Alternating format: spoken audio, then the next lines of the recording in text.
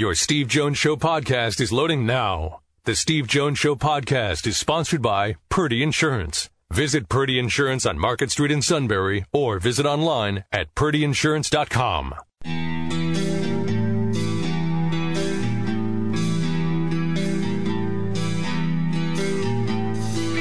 Sports talk where your voice counts. This is the Steve Jones Show on News Radio 1070 WKOK. Now from the Sunbury Motors Studio, here's Steve Jones. Today's show brought to you by Purdy Insurance. Market Street in Sunbury. Go to purdyinsurance.com. The Purdys have served this valley for decades.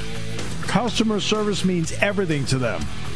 So I don't care whether it's auto, home, life, business insurance, whatever your insurance need may be, they're going to go out and get you the right insurance that fits your needs and do it for the best price.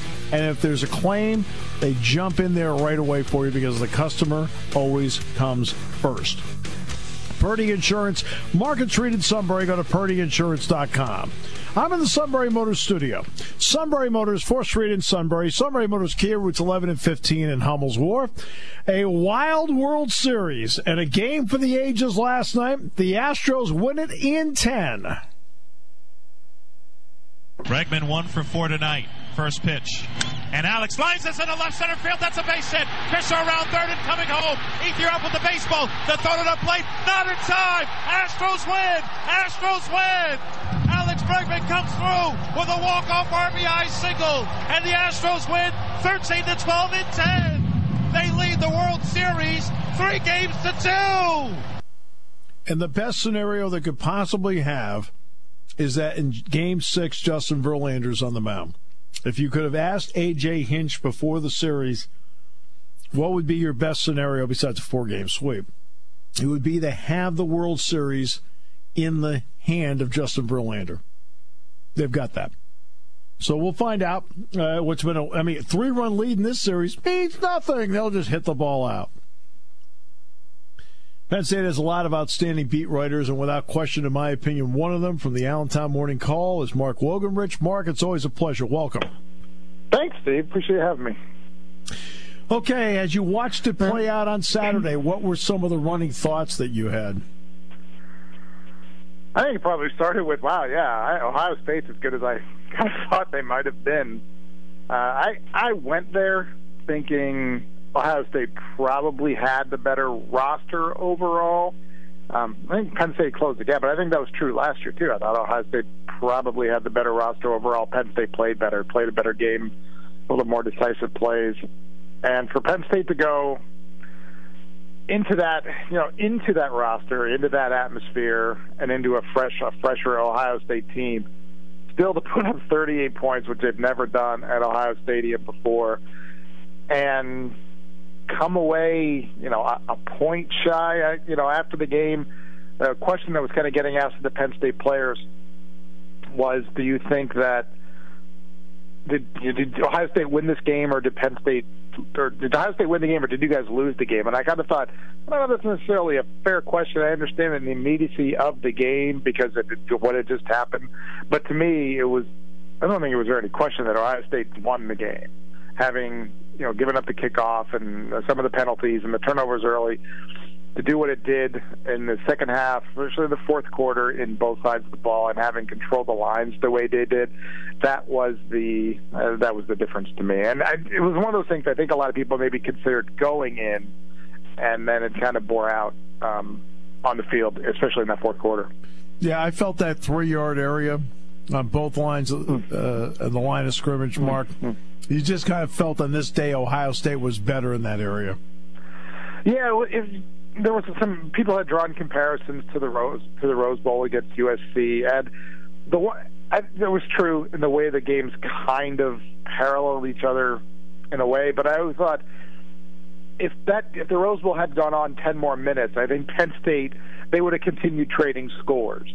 In this one, if this game had gone on 10 more minutes, I think Ohio State might have put up another 2 or 3 touchdowns. They were just in a position that they just started to overwhelm Penn State. It really got to the pace, that offensive pace, the way that they combine the offensive pace with the execution. When you are completing 16 in a row that J.T. Barrett did, and then running the pace to combine that, Penn State, that defensive line just looked exhausted. the offensive line, it just struggled with Penn State's or with Ohio State's defensive front. Some of those guys, the plays they made, like I don't even know if they were all like the starters who were making some of these plays. At the end, like Sam Hubbard, such a huge play that he kind of got free, and a big ball, that big kind of like sack, combination sack of Saquon and Trace there on the handoff at the end. I was really impressed with both lines, and then by extension, what J.T. Barrett was able to do with the protection that he had. Well, and that was huge because he was able to make his checks at the line of scrimmage, which was a big factor in this game. That's as well as I've seen him play. How did you view J.T. Barrett?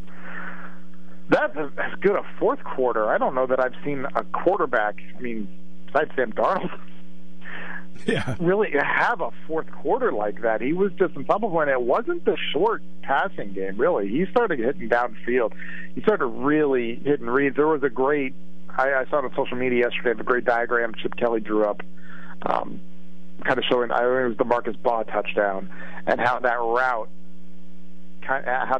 came about, and that they were showing these. And I'm not great with the whole lot of the X's and O's machinery in there, but they were showing these crosses, the shallow kind of crosses, and they really got him to bite on like a linebacker to bite downfield. But JT had to stay in. He had the pressure, but he had to recognize it, and then he got recognize it and then make the throw. He caught a blitz in the fourth quarter from Jason Kambinda, who was just, I think, inches from getting there. And he stayed in the pocket there and made a really good throw. I think, the run, the way he ran the ball early kind of then blended in the way that he threw the ball in the fourth quarter. And it was really impressive. It was one of the things James Franklin said, if we couldn't really get a pass rush on him, we weren't going to be able to cover his receivers because they're just so athletic. I think that they just ran out of speed. And it's not to diminish the way they had played in building the combinations of leads that they had, but it just kept getting, I think their margin of error kept getting smaller and smaller and smaller. I thought both teams made a lot of plays. It's just one of those instances where, great team made a couple of more than another great team. And now you mentioned margin of error. What did the Ryan Bates and Ryan Buchholz injuries mean to the margin of error? The very first, the first three plays of the game are, on the first three plays of the game, two of the most important things happened. Saquon Barkley takes the kickoff return for a touchdown, silencing the crowd, and then Ohio State's first defensive play, Penn State loses Ryan Buchholz.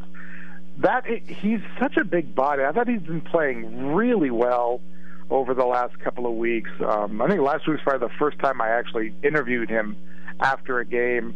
Had a really good sense of, I think, where he had been coming along in the aspects of his defense. So now you're out him. You don't have Ryan Buchholz 270. He's going 270, 275. He can play some of that inside stuff too. So he's just a big body out there that's going to get you some pass rush. If not, he's going to be a smart guy. He'll be able to hold some of the edges and things like that. You're out him. You're already out Torrance Brown from the Georgia State game. So you're playing your third down defensive end in Shaka Toney, who I know they love as their third down pass rush speed guy. Right. Now he's getting, 40, 50 plays in the game, and Sharif Miller is playing. That had to be the most he's ever played in a game, play-wise.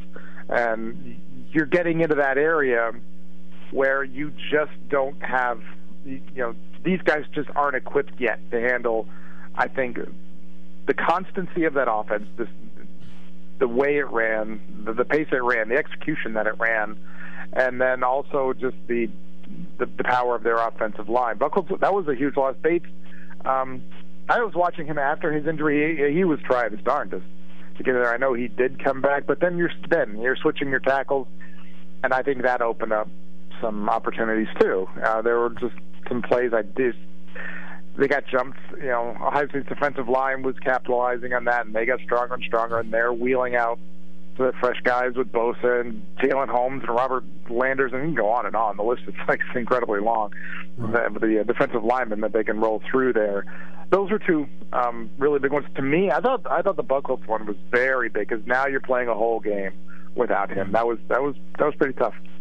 Yeah, you lose. Penn State likes that 4 defensive end package when it's second and obvious or third and obvious, and they flip him inside. Mm-hmm. And now you're playing with Matos, Simmons, and Tony that are, at this point in their career, still situational guys to now play bulk minutes. And I think I caught a play. I went back, and when I got home today, I was just watching a little bit of that fourth quarter again, and you could just see those guys, just burning for ways to get around the corners, like Shaka Toney and Simmons and stuff, and they just weren't able to make some of those kind of the edge rush kind of moves. They were against a really strong offensive line, and then it looked like Ohio State was able to get in some reads and attack maybe certain situations throwing-wise that they couldn't handle as well. It's a lot of plays. I mean, it was just an awful lot of plays, again, for a guy like Sharif Miller to have to hold down on that line. And Shaka Toney's probably going to be really good at that in a couple of years, but that had to be at least double what he's been playing this year, play-wise, and also in stuff that he's just in situations he's probably not accustomed to playing yet. One of the keys is you can't let a team beat you twice, so you can't have the Ohio State game linger and get beaten again going to Michigan State. What are your thoughts initially on that game at noon? I remembered what happened in 2005, and I don't know, it's not a parallel with Michigan State to Illinois, but when that Penn State team lost at Iowa, they went out to Illinois and they dropped 63 on them. I think it was something like that. And Michael Robinson, if you'd have let Michael Robinson stay in that game, he would have put 100 up. That team went to Illinois with just breathing fire. That was going to be an unstoppable machine in that game, and that's a completely different ask of what the 2005 team faced the week after a loss, as opposed to what these guys are going to do. But I think they need to go there, breathing fire. They need to go to Michigan State. Vulnerable, looks like, maybe again another fairly good defense, but not a great offense. I think their athletes are going to be better for Penn State in this game, but not just for what's now going to come, as they say, a style point competition. They're really going to be at their degree of difficulty on their jumps and twirls is going to have to be much higher in their last 4 games to kind of create an impression for the College Football Playoff Committee. But beyond that, I think for their state of mind, I don't think that this group lacks confidence at all, but I think probably for their state of mind, they need to go in there and play the kind of game that can produce them a 2-touchdown, 3-touchdown victory. I think that kind of edge is what's really going to be important to them. Mark, always a pleasure. Thanks so much. You always do great work, and we appreciate it very much. Yep. Thanks again. Appreciate it. Mark Wolkovich, Allentown Morning Call. We'll come back with more in a moment. Brought to you by Purdy Insurance on News Radio 1070 WKOK. There are a lot of places to get insurance coverage, but only one place in the Susquehanna Valley ready to put 4 generations of experience to work for you. Hi, I'm Adam Purdy. At Purdy Insurance, we take the time to talk with you and find the right coverage for your needs. Everyone's situation is unique, so our approach is to customize coverage to best protect you. Whether it's home, auto, or business insurance solutions you need, call, email, or stop in to see how our commitment to personal service can help protect what matters to you. If you want to have a fun day, you have to drive a Hyundai. Sunbury Motors Hyundai is putting other import brands on high alert with their drastic new Hyundai reductions. While other dealers have 2017 Accents for $17,140, Sunbury Motors Hyundai has Accents starting at $12,890. Compare a Toyota Camry with a 2017 Sonata for $18,965. And you decide which is the better value. All new Hyundais come with America's best warranty, a 10-year, 100,000-mile powertrain warranty. Sunbury Motors has 13 Hyundai Tucsons starting at $23,143. Save up to $49,49 on a 2017 Hyundai Santa Fe Sport. Santa Fe Sports start at $25,766. If you want to have a fun day, you have to drive a Hyundai. Brand new Elantras start at $16,680. With these prices, Sunbury Motors Hyundai is putting other import brands on high alert. SMC Hyundai in the North 4th Street Auto Plaza, Sunbury. Accent, Sedan, and Santa Fe models were SMC loaner vehicles.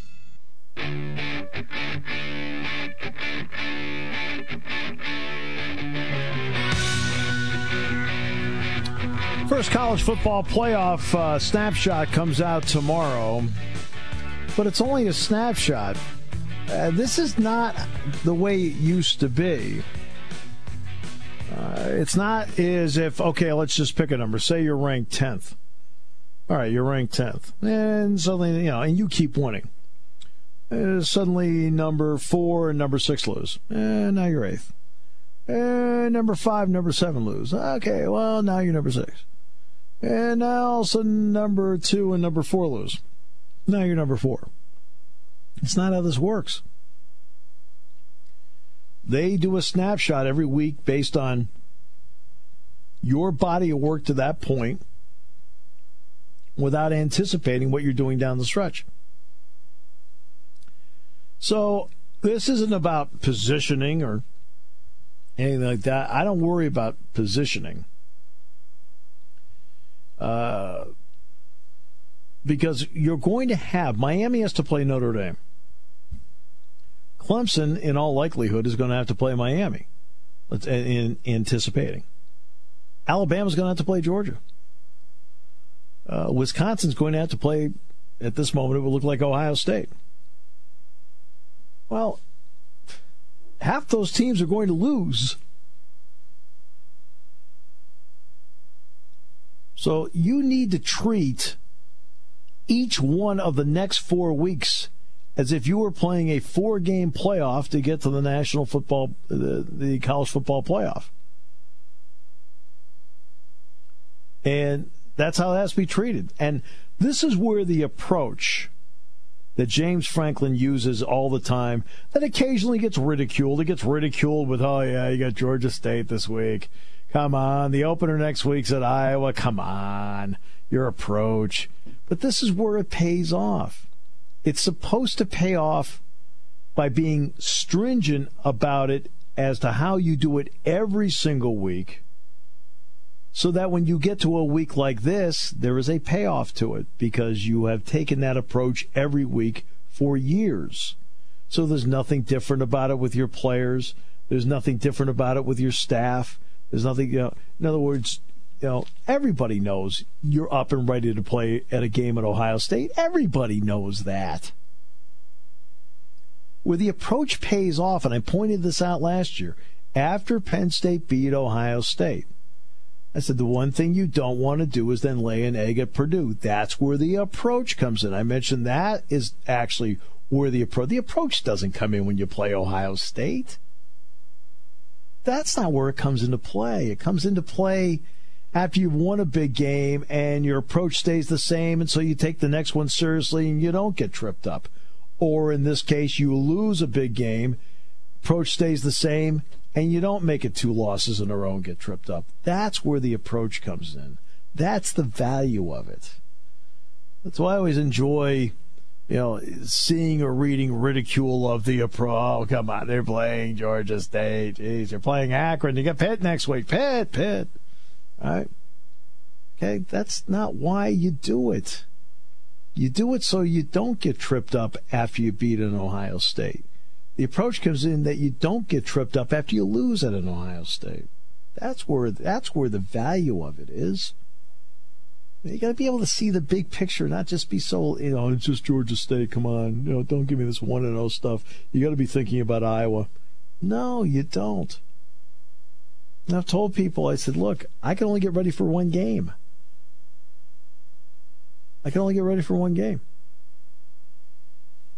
And I'm not doing the Nebraska game this week. I'm doing the Michigan State game this week. It's the only game I got ready for.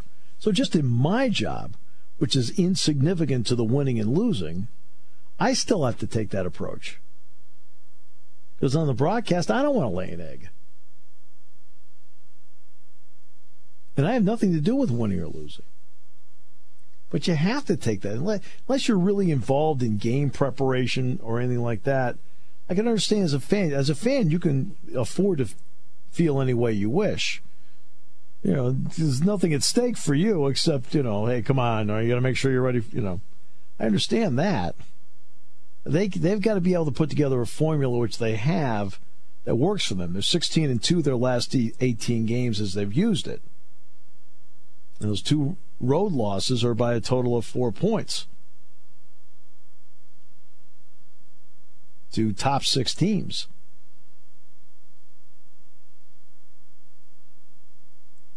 But Ohio State was really good up front on both sides of the ball. Their offensive line played really well. Their defensive line played really well. In the end, in a game where there was a very small margin of error for both teams, I felt that was the swing factor in the game. That's the part of the game where they were better. A little bit older in some areas compared to what Penn State has on its offensive line. There you're going redshirt sophomore, redshirt freshman, sophomore. And, of course, a senior in Brendan Mann. It was a difference. There's no question. On both sides. The Ohio State offensive line protected Barrett really well, picked up blitzes. And Barrett, as the senior at the line of scrimmage, able to make the checks he needed to because he had the serenity to do it. And that is a big difference in a game like that. Now you got Michigan State. Chris Solari is going to join us on the show Wednesday. Looking forward to that. We've got Matt Lee on today to talk about the Eagles, who are now 7-1. Can't believe the Eagles beat the juggernaut 49ers. Imagine you're Kyle Shanahan. Last year, every day you woke up during the season, and Matt Ryan was your quarterback. Now, he's a head coach, making more money, and he wakes up every day, and C.J. Beathard is his quarterback. Yeah. Reminds me of that late 90s rap classic, Mo Money, Mo Problems. Yeah. It's on your playlist, on your phone. Yeah. Oh, I shouldn't have let you see my phone. Sorry. Taking your calls at 800-795-9565. This is the Steve Jones Show on News Radio 1070 WKOK. Now from the Sunbury Motors Studio, here's Steve Jones. Today's show brought to you by Purdy Insurance, Market Street in Sunbury. Go to purdyinsurance.com. Auto, home, life, business insurance. The Purdys will find you the right insurance, exactly the coverage you need for the price that fits your budget. And if there's a claim, they jump right in there. They are your partner. It's so important to have a great insurance agency. Really important. You want to be covered. Purdy Insurance, they're the ones to go to without question. Purdy Insurance, Market Street in Sunbury. Go to purdyinsurance.com. I'm in the Sunbury Motors studio. Sunbury Motors, 4th Street in Sunbury. Sunbury Motors Kia, routes 11 and 15 in Hummel's Wharf. Sports bozo of the day. You got to give the NFL credit every single week. Every week without exception. They do something else that ends up on the negative side of the ledger. It's interesting, at the owners' meeting, that was the big complaint about Roger Goodell. How do you keep running a business where every week there's something bad? The World Series crushed a Steelers game last night. Not just any Sunday night game, the Steelers. As national a brand as you're ever going to see.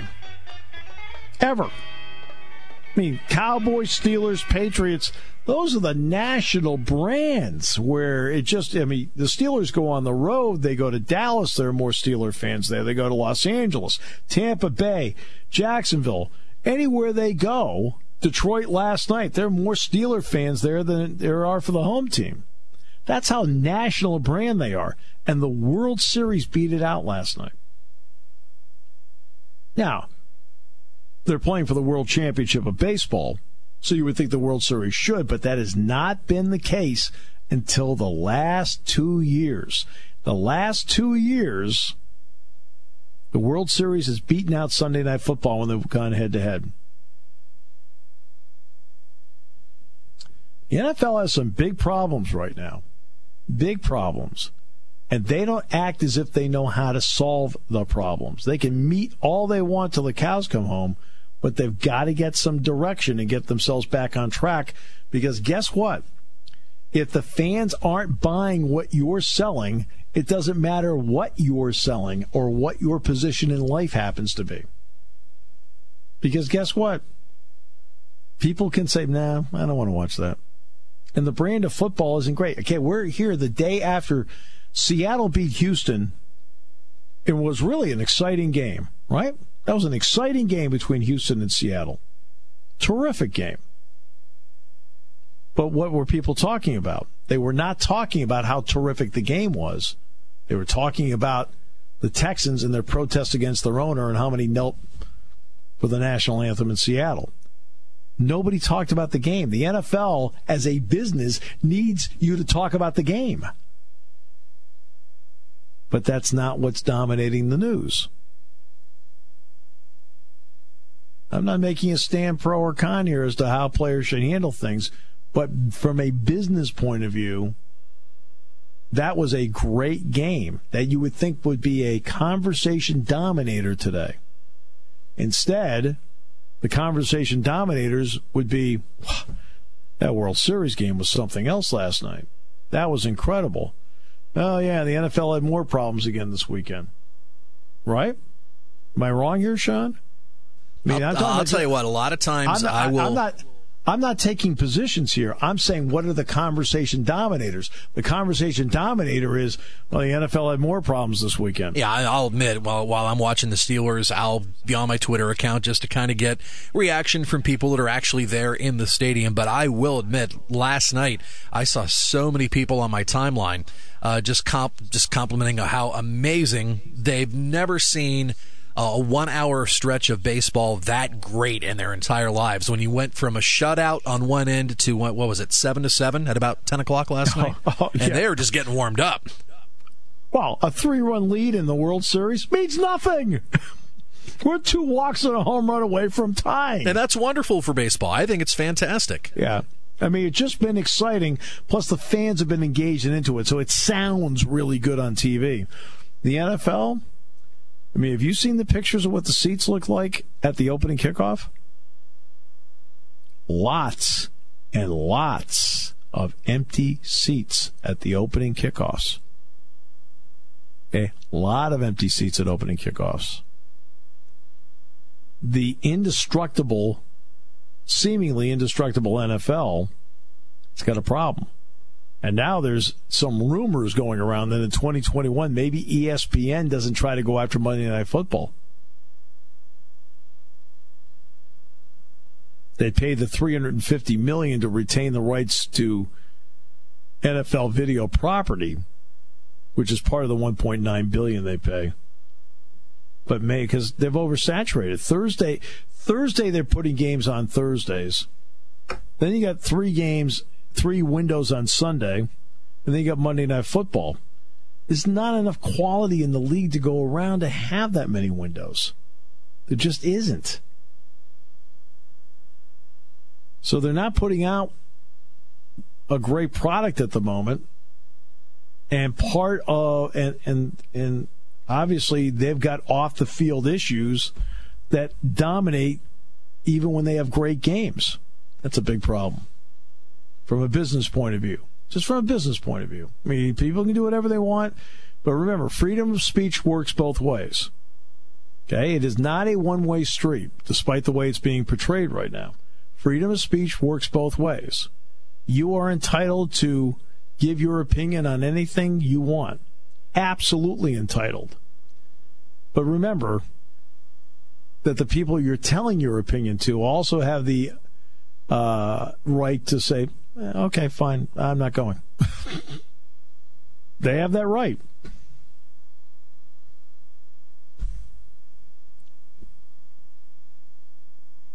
Whether you're right or wrong, they've got that right. They have a right to hear you say it or read it, and they have the right to put a thumbs up or reject it. NFL's got some. They have a lot of problems right now, and they can't seem to get a handle on how to solve it.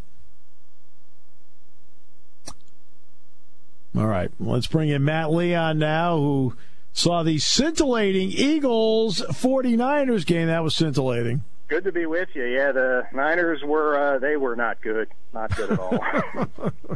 You know what? But it doesn't matter. It counts as a win. It doesn't matter. Oh no, and then they did that. You know, I mean, they've been a little slow getting started offensively, but you never felt like they were in any danger in that game, and they took care of business and on to the next one. Yeah, on to the next one indeed. But, you know, I noticed though in that game, for example, let's take Alshon Jeffrey. He's been expected to be a guy that would step up and make the difficult catch and make some plays for them.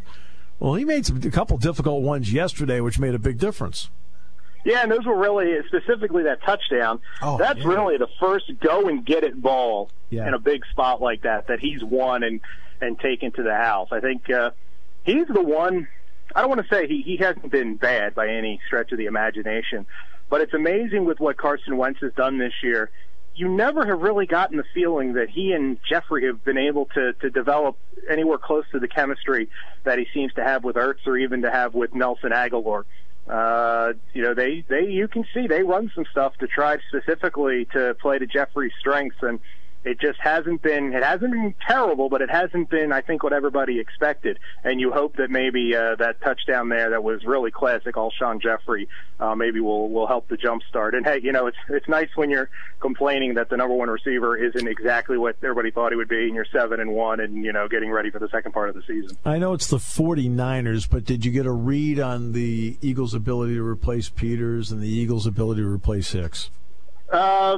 Offensively on the line, they struggled in the first half, and listening to Doug Peterson's presser today, it seems like the Niners did some things in the defensive line as far as some blitzes and stunts that they hadn't shown before, and they caught the Eagles off guard and had a lot of success getting to Wentz early. But it also doesn't sound like it was Vaitai that had the trouble. He gave up one sack, but Doug Peterson said he played well, and I think at least here going forward and in the short term, he'll continue to stay at left tackle, and Lane Johnson will stay at right tackle. Jordan Hicks, I think it's really hard to measure, you know, what his absence meant on yesterday, because I think the Niners' defense is much better than 0-8. That offense, though, is exactly what an 0-8 offense looks like, with a quarterback like C.J. Beathard, who really struggled getting the ball downfield. So I think there was actually, I think our first pass play of the game went for like 25 yards right over the middle to the tight end.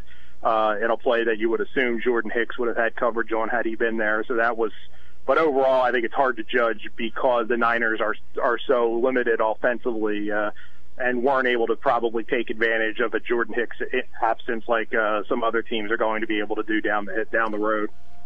And you know, you figure a guy like Kyle Shanahan. I think to me the Falcons really miss Kyle Shanahan. But he's gone from having Matt Ryan to having right now C.J. Beathard. That is a bit of a difference. I'm no expert. You tell me. No, I mean they weren't able to.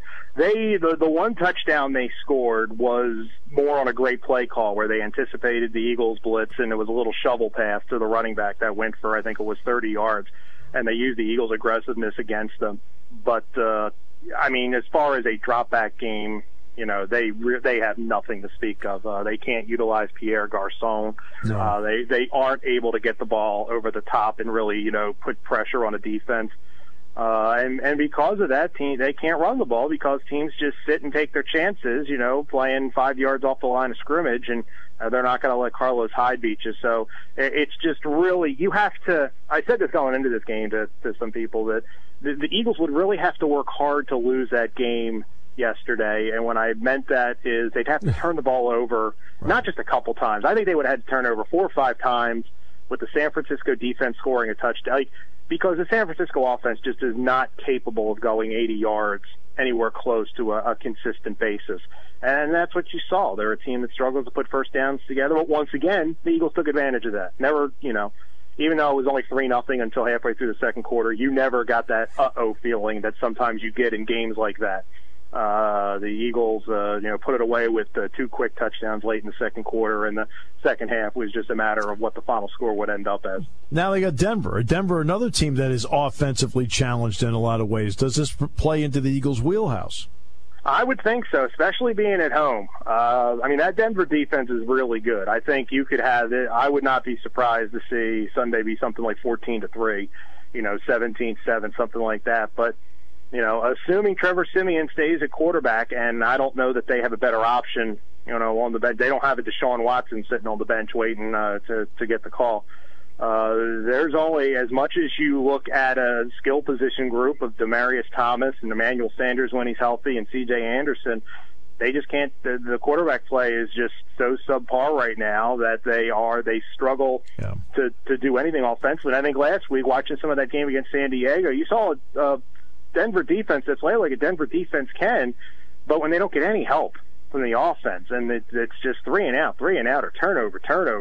It's just hard to hold back that storm so long, and eventually you're going to give up a play or two here, and that's what happened against a Charger team that I think top to bottom they're better than, but the Chargers have a quarterback in Phillip Rivers and the Broncos don't. So you could see, I think this is a much higher caliber team coming into the link on Sunday in Denver, but there is definitely the possibility for the same type of script to a point playing out in this one.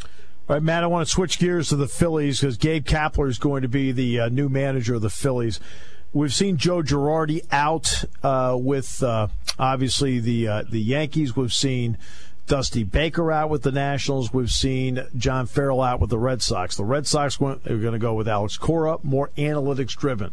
The Yankees allegedly are going to go with another manager that's more, quote, analytics-driven. We know Gabe Kapler is a big analytics guy.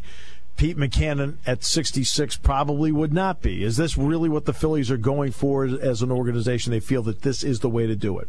It seems, Matt Klentak, the GM, is really, really analytics-driven, and you kind of figured that this was going to be the direction they went. It's every time a manager was let go over the last couple of weeks, of course, there would be the requisite, could he land in Philadelphia stories and, discussions on talk radio here. I just really never got the feeling that Matt Klentak, because you only get to do this as a GM in most cases once, maybe twice on your own terms, where you get to make a managerial hire, really put your stamp on a franchise before your run runs out. So I was going to be very surprised if they recycled somebody from, one of these guys that was just let go, or even another familiar name. And Gabe Kapler's a fascinating choice. In a way, I think he could end up being kind of the Sam Hinkie of the Phillies. He is that analytics driven and that kind of outside the box thinking that it's going to be interesting to see how this plays out, because he is not going to be close to anything the Phillies have had as a manager before.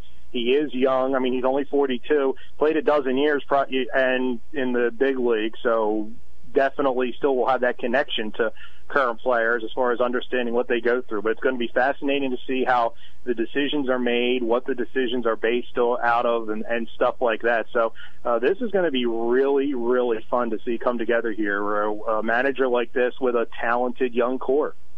Yeah, and he'll be able to relate to the young players, which that's a huge plus, going beyond being a manager. It's interesting. Analytics do go back decades. He's hitting .333. Okay, that's analytics. He's shooting 48% from the field. That's analytics. He's averaging 5.7 yards a carry. That's analytics. So it's just going much, much deeper now, much deeper. And as you can see in the World Series, it is determining in some cases decisions. Oh, absolutely. I mean, you can see decisions that are made well before they come to pass. Right. You think about, what was it? I guess it was the ALDS when the Yankees took CC Sabathia out. Right. He was rolling, but he had already thrown X amount of pitches, and it had shown that from pitch X to pitch 90, he's not nearly as effective. Right. So they ended up losing the game. I think there's got to be a happy medium. I mean, I'm a guy that I understand the importance of analytics and what trends and stuff, and having an idea of how people will react in situations. But I also do think there is a feel for a game. Yes. When a guy's got it cooking. And I've said this for 15 years now, when pitchers are taken out after 6 innings and 70 pitches and they're throwing a shutout, and they say, well, they were on a pitch limit. I'm like, why are you doing the other team the great service of taking out a pitcher they blatantly can't hit? I've never understood that. And I think you're going, I think that's going to get even worse here going forward, not even Philadelphia, but in general in baseball, because as this analytic-based stuff becomes more ingrained, you're going to have very, very few people that are going to want to go against the curve. So it's going to be interesting. I'm really fascinated to get to spring training and see what this is going to look like playing out here in Philadelphia. Yeah. Matt, always a pleasure. Appreciate it. Matt Leon, KYW in Philadelphia. Expect Gabe Kapler before the week is out to be the manager of the Phillies. As we continue today, brought to you by Purdy Insurance on News Radio 1070 WKOK.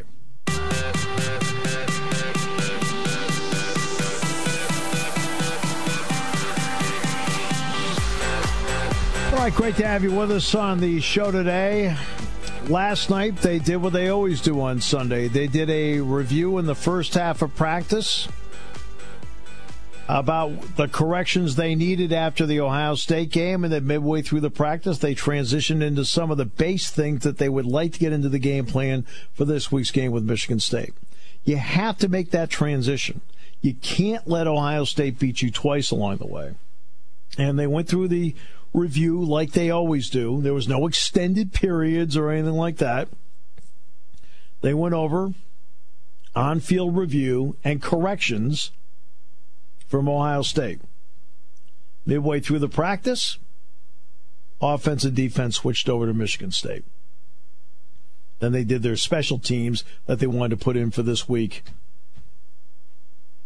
against Michigan State. Got today off. Today's big film day for a lot of these guys. Watch a lot of tape. Trace McSorley was already watching tape Saturday night, for goodness sakes. And if you're wondering how the players were last night, Barkley is as enthusiastic as ever. Nick Scott's as enthusiastic as ever. Saeed Black. It's interesting. As I mentioned to Joe Susan, I think this is absolutely right. I think the players recover exponentially faster than the adults do.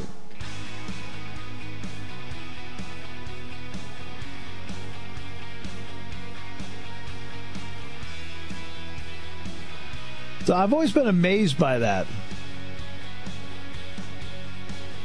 The player, I think some people think the players linger in this funk and whatever. And I always had people ask me, how were the players on the plane on the way back? How quiet was the plane? I said, I'll tell them. I said, the plane's always quiet. And they said, what do you mean? I said, they're exhausted after every game. They just want to eat and sleep, win or lose. You got Michigan State this week. 4 games left in the regular season. All 4 are really big for Penn State. Take care of what you can take care of. Michigan State's next.